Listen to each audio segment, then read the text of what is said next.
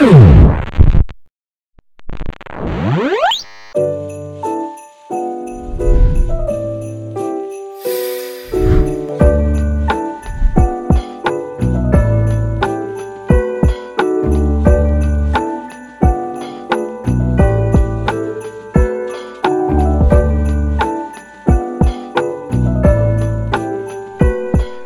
morning and welcome to Long Hill Chapel. My name is Michael Hottie. I'm the lead pastor here at Long Hill. I'm so glad you've joined us. Some of you went out and bought a boat in anticipation of the rain we're supposed to get later. Nothing makes you feel more in the Christmas spirit than a good rainstorm that nearly washes everything. I'm joking. I would love some snow or something like that.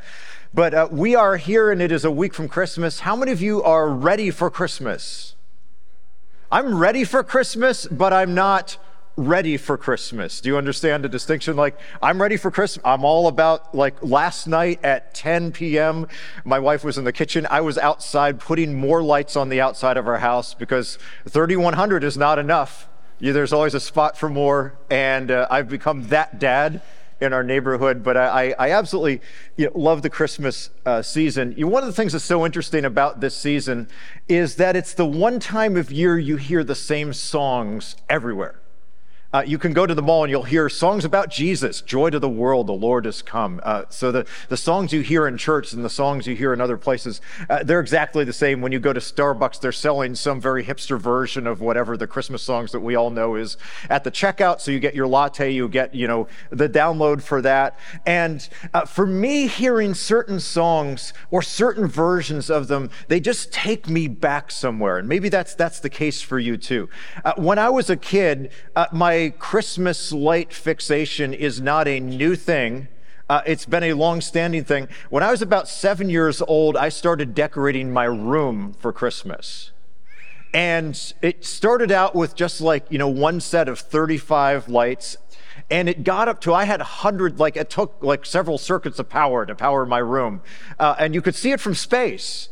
But one of the things that I would do is I had my little kid cassette player thing, and I had dubbed a tape of the Boston Pops Orchestra, and they had many years ago a record that had all their arrangements of the Christmas songs on them, and I would just run that on repeat over and over again. And so whenever I hear Joy to the World by them, it just takes me back to that time when I was just a little kid, and the excitement and the anticipation that I definitely had then and still have now for the season. So they're a huge way that we connect with the season. But these next few weeks, these next couple weeks, and then the week after Christmas, we're going to do something really innovative. We're going to read the Christmas story straight through.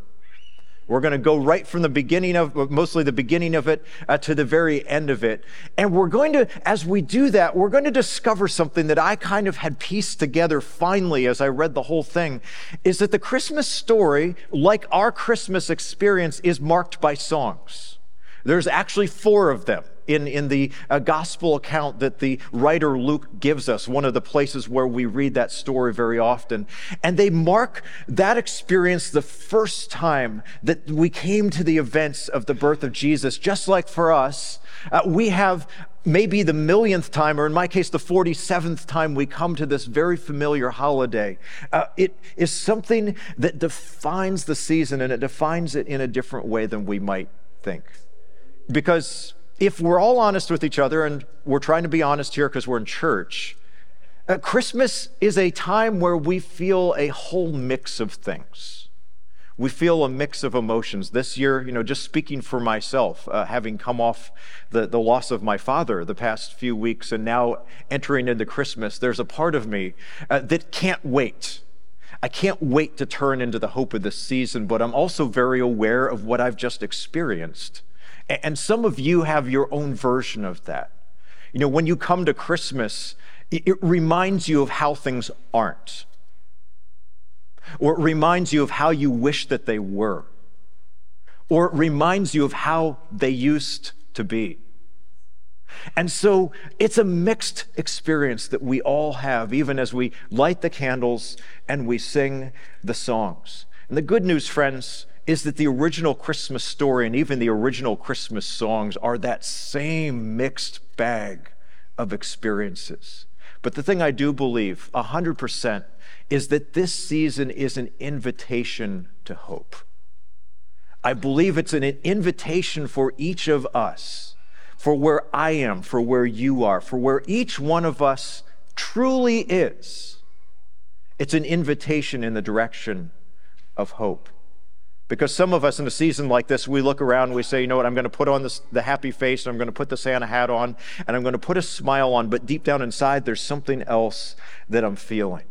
But the good news of Christmas is this isn't just hope, like wishful thinking hope, or I remember back then when it was better hope, or I hope it gets better up there in the future. It's a hope that you can actually build your life on, and that's what Jesus offers us at Christmas. You know, one of the things I think we miss when we look at the Christmas story is that it's actually not one story. It's two stories that intertwine and then a third story that shows up a little bit later. There's the familiar story that most of us know of Jesus and his parents, Mary and Joseph. You know, we have a nativity scene in our house, and we also have kittens this year. We got some kittens this year, and it is still like there should be I should be taking bets on who's going to win, nativity or the kittens, because they definitely want to knock the thing over. But there's this familiar story with the characters, Mary and Joseph and the shepherds and the wise men and the angels and a whole lot of animals. But there's also this other story about another character named John the Baptist and his parents, who are named Zachariah and Elizabeth. And the thing that's interesting about the intertwining of these stories is they couldn't be more different. The stories couldn't be more different from each other. You know, one of the stories is this payoff moment after a long time of waiting and hoping and praying. And the other story is fraught with uncertainty and difficulty and not knowing how it all fits together. And the surprising thing is the story we would think is the one is actually the other, and vice versa. And so we're going to read, as I said, the whole Christmas story in the next few weeks, but we're going to begin reading today in the Gospel of Luke chapter 1, beginning at verse 26. And it goes like this. In the 6th month of Elizabeth's pregnancy, remember Elizabeth, we've got some character backstory here. Elizabeth is going to be the mother of John the Baptist. God sent the angel Gabriel to Nazareth, a town in Galilee, same angel, different person originally, but now Gabriel is coming to the familiar part that we know, to a virgin pledged to be married to a man named Joseph, a descendant of David. And so there's been this little peek back, and for the sake of time, you know, we didn't go back and read the whole story of John the Baptist, but Elizabeth is his mother, and his father's a man named Zachariah. Zachariah is a priest, and these are just like these devout people who have been faithful. They followed God in a time where it was easy not to, and when a lot of the people around them were not. And they've been praying for a child for years and years and years. They've been praying for years and years that they would have this thing that would fulfill their greatest hope and their greatest joy. And they're both kind of old at this point. But God finally answers their prayer. Have you ever prayed for a long time for something to happen and it finally does? I have a couple of those times in my own life where, you know, I kept praying in a way because I knew I was supposed to, because it couldn't hurt to just keep going. But in my head, I'd kind of moved on a little bit. I'd said, you know what, God, it would be great if you did this thing, but it doesn't seem like you're going to actually do the thing, so I'm going to keep at this a little bit. But then God shows up and he just busts your cynicism and he actually gives you the thing that you've been praying for. And so there's these times along the way where you doubted or you were uncertain or you had questions or you didn't see how it was going to work, but then suddenly it pays off. Maybe it was a child, maybe it was a relationship, maybe it was a job, maybe it was for some circumstance that changed, and it almost surprised you in the moment that it did, that it finally changed. And so you come into church in those moments and it's easy to sing the songs. It's easy to pray the prayers. It's easy, to post on your Facebook, your social media, just about the goodness of God because you can see it and you can touch it and you can feel it. But right next to those things, there's another story, because for some of us, the story feels very different. Listen to the contrast of this payoff that Elizabeth is feeling, this realization of a long prayer that is finally going to be answered with a familiar story that we know. The virgin's name was Mary. The angel went to her and said, "Greetings, you who are highly favored, the Lord is with you." Mary was greatly troubled at his words, as would you be if an angel showed up. So you're going along, you're making your morning coffee and an angel shows up. You would be a little shook if that happened. Mary was greatly troubled at his words and wondered what kind of greeting this might be. But the angel said to her, "Do not be afraid, Mary. You have found favor with God. You will conceive and give birth to a son, and you are to call him Jesus. He will be great, and he will be called the Son of the Most High. The Lord God will give him the throne of his father David, and he will reign over Jacob's descendants." That's the whole line that goes back into Jewish history forever. His kingdom will never end. And you know what? Most of us could almost recite this. We're very familiar with these words. We hear them every Christmas. There's some portion of them that's on banners and greeting cards. You hear them in church. If you don't hear them in church, you write an email and say, "What happened? Where was the Christmas story in church this year?" They've kind of romanticized them like some sort of Hallmark movie. Let me give you a little backstory to this appearance of the angel and the news that he gives Mary. Mary is betrothed to a man named Joseph. And she, like anyone who is betrothed to be married, you're engaged, you have this picture of how you think that the future is going to play out. You think of all the firsts that you're going to experience together. Some of you remember dreaming those dreams. I remember, and I talk about this often, my wife, Grace, and I were married right here on this spot 23 and a half years ago. As we came to that moment, we had this picture of what we thought the future was going to look like. Certainly, we didn't know the details. We knew that it might change, but it was hopeful. You enter into those moments with incredible hope. And the thing I want you to get about what happens in this story that we've idealized and we've romanticized is that the angel's announcement to Mary literally shatters every single one of those dreams. So the angel shows up and says these things, and it's easy for us to say, "Yay, what a great story. That's amazing." What this literally looks like is the dismantling of everything that Mary had hoped for, because she's unmarried. And pregnancy out of wedlock, especially in this time, wasn't just a social question mark. It literally broke a whole bunch of religious laws and social norms. Under Jewish law, unfaithfulness and adultery wasn't just grounds for divorce, it was grounds for death. Only one thought could have filled Joseph's mind. In the absence of anything that had happened, any kind of assault or any kind of violence that had happened, Mary had just committed a very, very serious offense.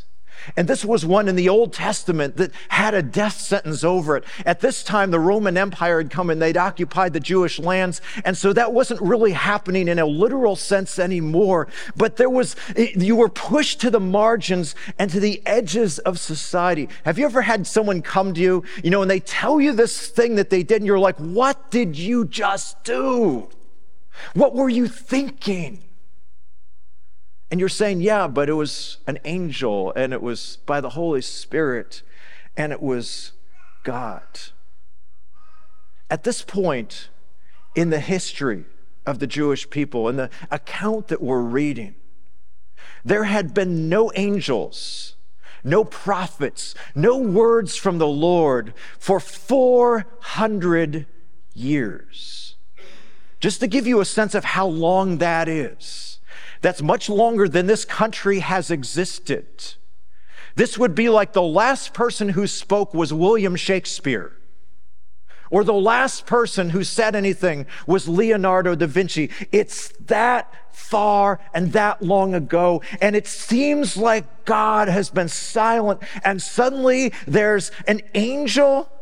If someone came to you with that story, you'd be like, "Yeah, great. Okay, tell me what really happened. Tell me the real story of what was going on." And your child is the Messiah? At this point, seriously, Messiah was mostly a legend that people told to each other to help themselves feel better about the difficult circumstances that they found themselves in. It was something that's like, yeah, that would be great if that happened, but I would not be planning on that happening. It's that kind of a story. There were a handful of people, mostly older people, in a couple weeks who were going to see one of these older people who were hanging on to this as a true thing that was going to happen. It was going to occur, but most people thought those folks were, well-intentioned, but just a little bit off their rockers. It's like, yeah, right. That would be great if that happened. But the reality is the story that Mary has is not a credible story. It's a story that literally means the end of the dreams that she has for her life. It's a story that means in any circumstance that she will be pushed to the margins of society. And we think about, single parenthood in this time, and it's difficult, but it's possible. For a woman at that time whose primary role was, her primary value was in being able to be married. This was the end of any kind of a good life or any kind of a good existence. So as you might imagine, Mary has some questions, and the story goes on in verse 34. How will this be, Mary asked the angel, since I am a virgin? The angel answered, the Holy Spirit will come on you. And it's interesting how often the Holy Spirit shows up in this story. And the power of the Most High will overshadow you. So the Holy One to be born will be called Son of God. And then he kind of peeks the curtain about the other story that's going on. Even Elizabeth, your relative, is going to have a child in her old age. And she who is said to be unable to conceive is in her 6th month. For no word from God will ever fail. I'm the Lord's servant, Mary answered. May your word to me be fulfilled. Then the angel left her. If I was Mary, I'd be like, can you hang around just a little bit? I've got some people you need to talk to. But then the angel left her. The angel drops this bomb and then leaves. And suddenly Mary is alone in her thoughts. This picture of what she thought life was going to be is utterly shattered. And she's left with a story that would be nearly unbelievable to most people. It seemed like a bad excuse or a bad cover-up. Now, I want to be clear, and I don't want to misread what's going on in the story here.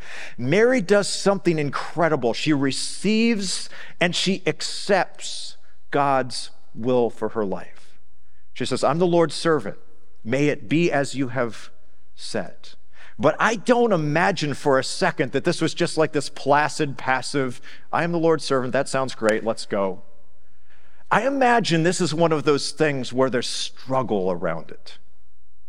Have you ever experienced, God leading you in a direction, and He is, but there's a lot of struggle around it. It's something you really don't want to do. It's something that you see the difficulty of trying to do. You have 1.5 million questions. You're stepping into God's will, but you're leaving behind your own dreams, your own picture of how life was going to be, your own way that you would want this to all work out.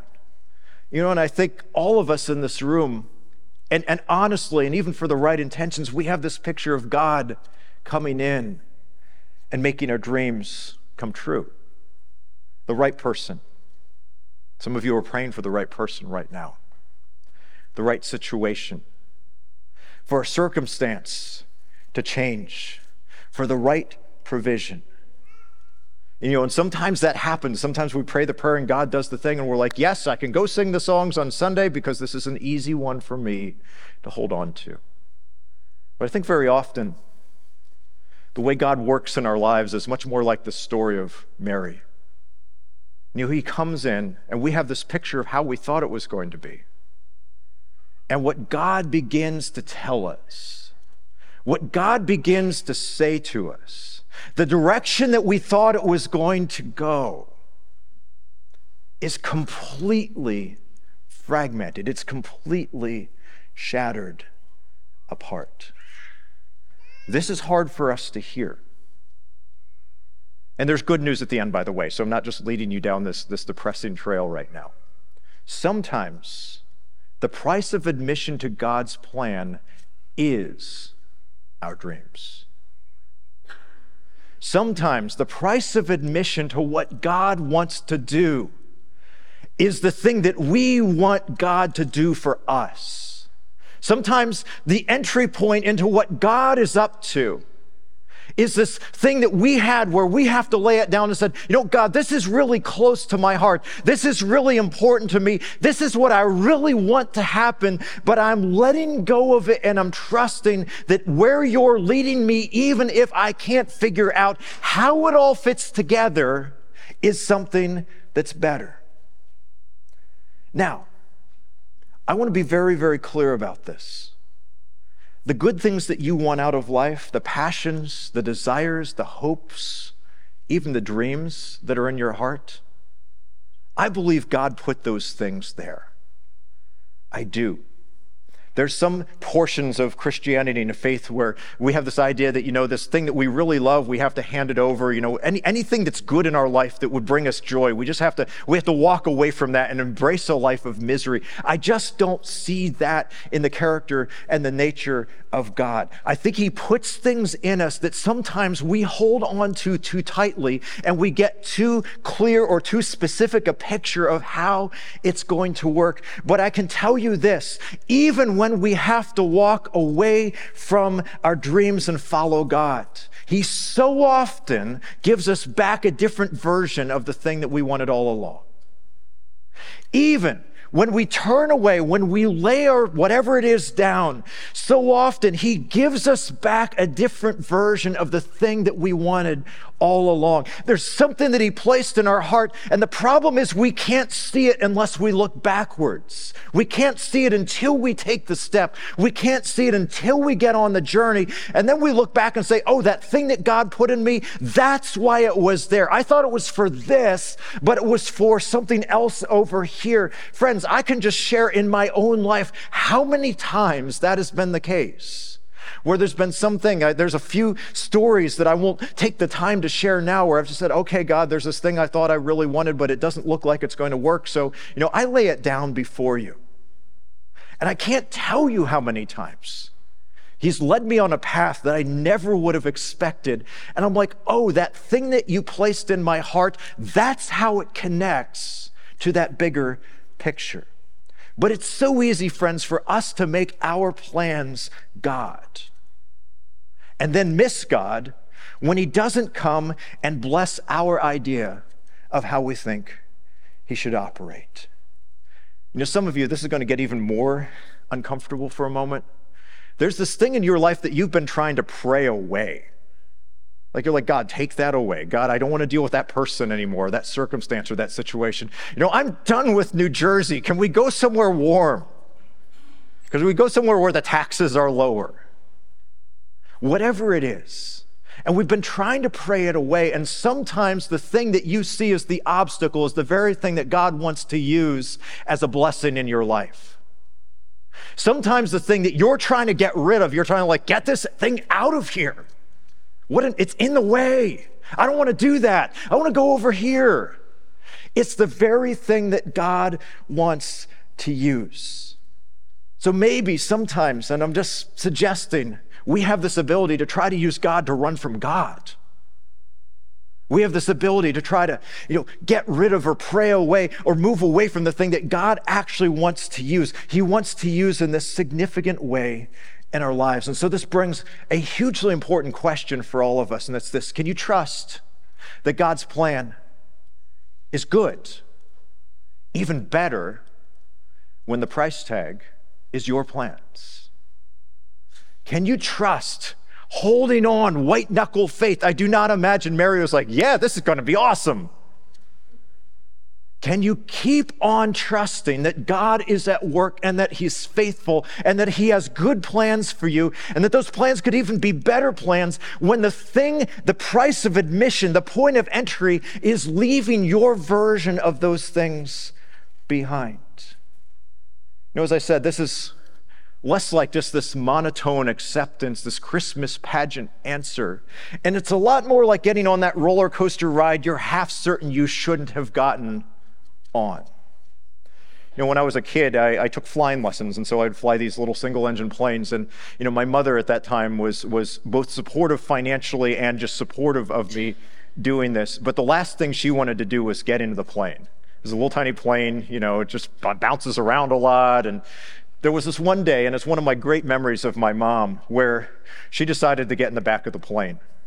Probably against her better judgment with her 13-year-old son. Yeah, there was an instructor there, but we took off and we landed on this grass strip some miles away, and then we came back, and it was a short trip.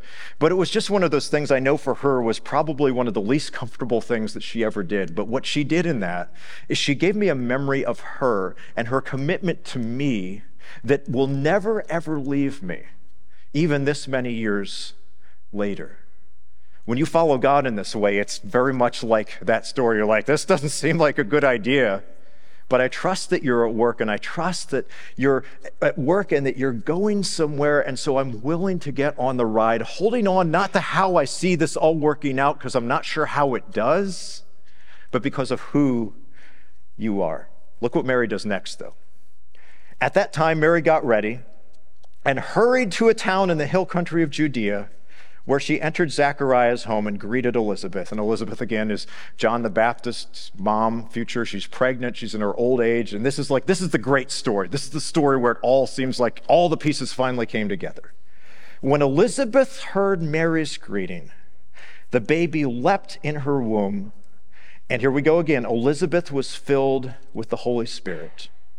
In a loud voice, she exclaimed, "Blessed are you among women, and blessed is the child that you will bear." Remember the contrast. The world around would have said anything but those words. They did not see Mary as blessed among anything. And they did not see the child that she was carrying as blessed among anything. This was a black mark. This was a social stigma. But here comes God. And God looks at what other people see one way, and he pronounces blessing over that circumstance. But why am I so highly favored that the mother of my Lord should come to me? As soon as the sound of your greeting reached my ears, the baby in my womb leapt for joy. Blessed is she who has believed, listen to this, that the Lord would fulfill his promises to her. I think as you read most people who comment on this particular story in this particular passage of Scripture, they commentate that, Mary went to Elizabeth to share this great news. I think it's a whole lot more complicated than that. What do you do when you're wrestling with something complicated? I'll tell you what I do. I go try to find someone who might understand what I'm wrestling with. And so it says immediately, Mary says, oh my gosh, there's this thing that's coming into my life. I'm going to go talk to someone who might have some perspective that will help me as I journey through this. And think about who Elizabeth is. First of all, Elizabeth is a devout follower of God. She's a faithful follower of God. So she doesn't just go gossip to anybody or find someone on the street. She finds someone who's rooted and anchored in some way. But there's something else that Elizabeth was too, is Elizabeth to that point had been barren. And so in this culture and in this context, Elizabeth was on the outside. She would have been seen as less than. She would have been seen, as not measuring up. Her primary purpose as a woman in that culture would have not been fulfilled. And so here's someone who's used to being on the outside, who's used to being on the edge of things. And now Mary is in the same spot. She's on the outside of the culture. She's pregnant, apparently by anyone else who doesn't believe the story, out of wedlock, and on the edge of possibly losing everything. The other thing I think Mary probably was doing here is something we all do, was seeking confirmation. Did I really hear this right? Did I really understand what was going on? Did the angel really say that? Did it really make sense? And the thing I love about this is, remember, Elizabeth is a devout follower of God. She knows the Jewish law just as much as anybody else does. And her response to Mary is not a response of judgment. It's not a response of judgment. She's filled with the Holy Spirit, and she speaks life and blessing. Friends, when we as a church, When we as individuals are filled with the Spirit of God, there is a certain kind of fruit that follows after that, and it is a fruit that brings life. It is a fruit that brings blessing. It is a fruit that brings flourishing to the world. And if we're not speaking with that voice, something is wrong. And I'm thankful here at Long Hill that the Spirit of God is at work over and over again. In this story, as I said, the Holy Spirit keeps showing up. And every time the Holy Spirit shows up, the story gets turned upside down once again. And it brings life instead of death. And finally, at the end of this story, Mary responds, and she responds with our first Christmas song in this series, verse 46. And Mary said, "My soul glorifies the Lord, and my spirit rejoices in God my Savior. For he has been mindful of the humble state of his servant. From now on, all generations will call me blessed. For the Mighty One has done great things for me. Holy is his name. His mercy extends to those who fear him from generation to generation. He has performed mighty deeds with his arm. He has scattered those who are proud in their inmost thoughts. He has brought down rulers from their thrones, but has lifted up the humble. He's filled the hungry with good things, but has sent the rich away empty. He has helped his servant Israel, remembering to be merciful to Abraham and his descendants forever, just as he promised our ancestors." And Mary stayed with Elizabeth for about 3 months and then returned home. That last phrase is important, because Mary sticks around. This isn't like a weekend trip or, a visit for a couple hours and then she goes back home. It's for a long time. Some of that was for the practical reasons and the practical implications of that. But I think it was also this: Mary needed someone in her life who could help guide her, mentor her, and position her for all that this new direction in her life would require. They're related. There's this proximity of relationship. They're both sharing a common experience of pregnancy, and they're not doing it from the same vantage point. But there's this time of preparation before Mary steps into all that God has for her. It doesn't happen immediately. And when we do the Christmas pageant, it's like bang, bang, bang, bang. It seems like it's a very short time. But there's this time of preparation. And as I was reading it, that last phrase stuck out to me, and it just brought something to mind that I think is important that I share with you. One of the reasons that we fall out of God's plan for our lives is because we underestimate the amount of time and preparation it will take for us to walk in it. One of the reasons that we fall off the road sometimes is there's not just the thing that God has called us to. There's what God has to do in us before we can walk on the path of what he's called us to.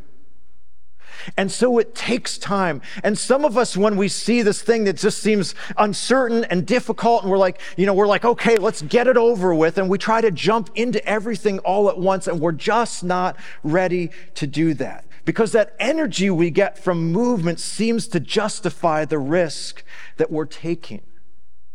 But friends, God's calling of you is different than his preparation of you.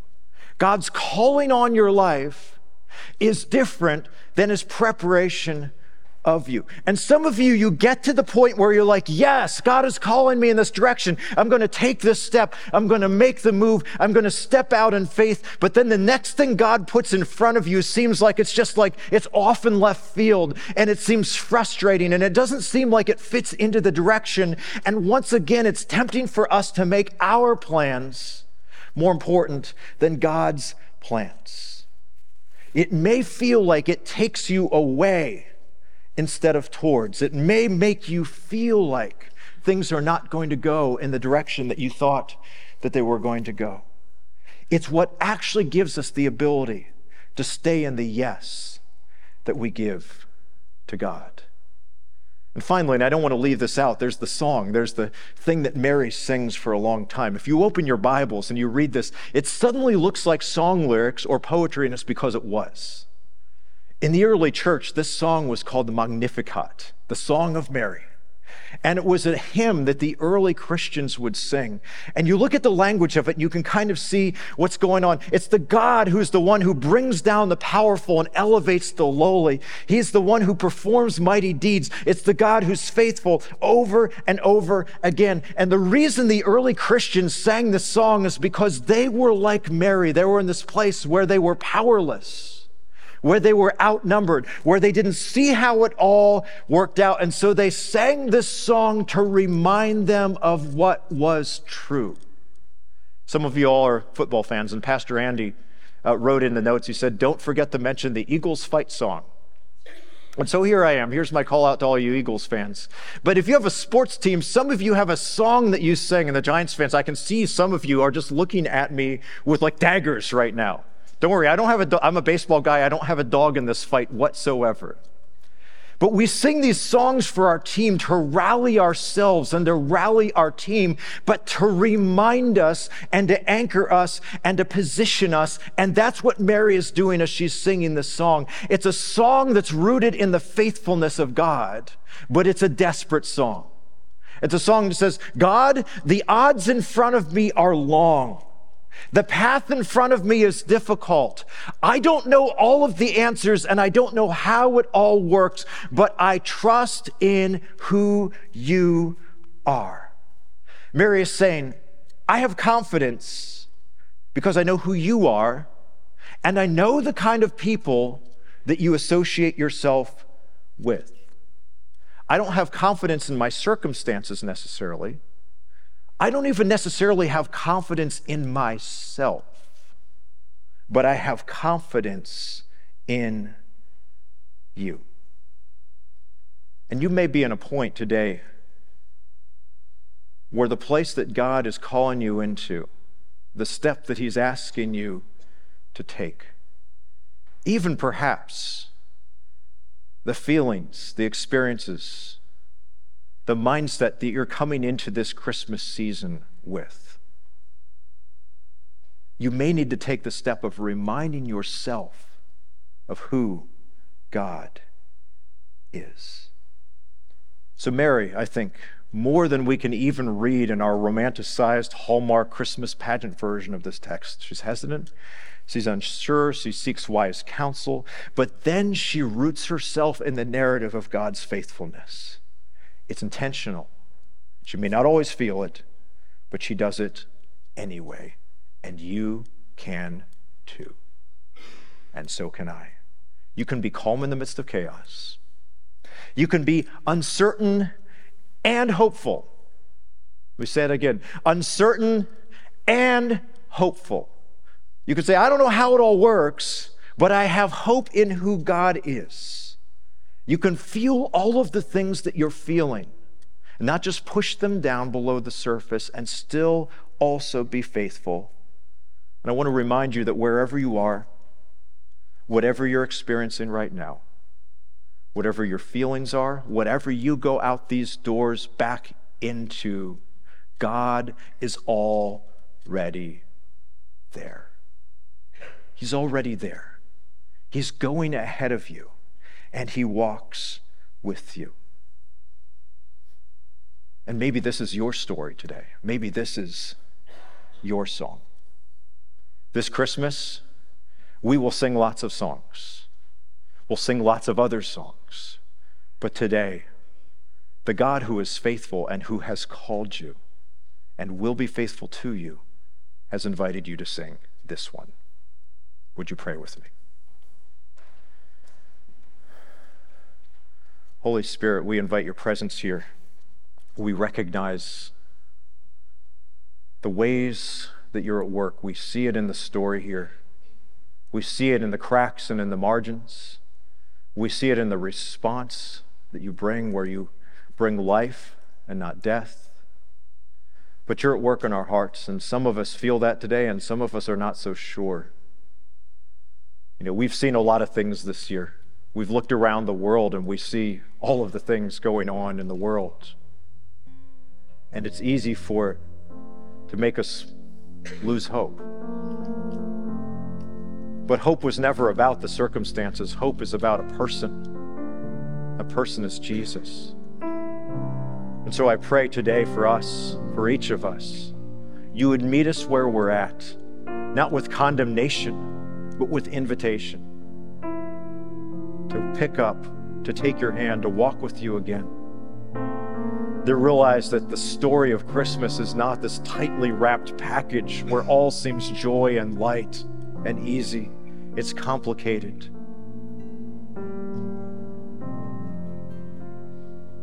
And our stories are complicated. So today we hold on to you. We pray that you'd meet us right where we're at, with yourself, with your presence. We thank you that you came for people like all of us, wherever we are. We pray in Jesus' name, amen.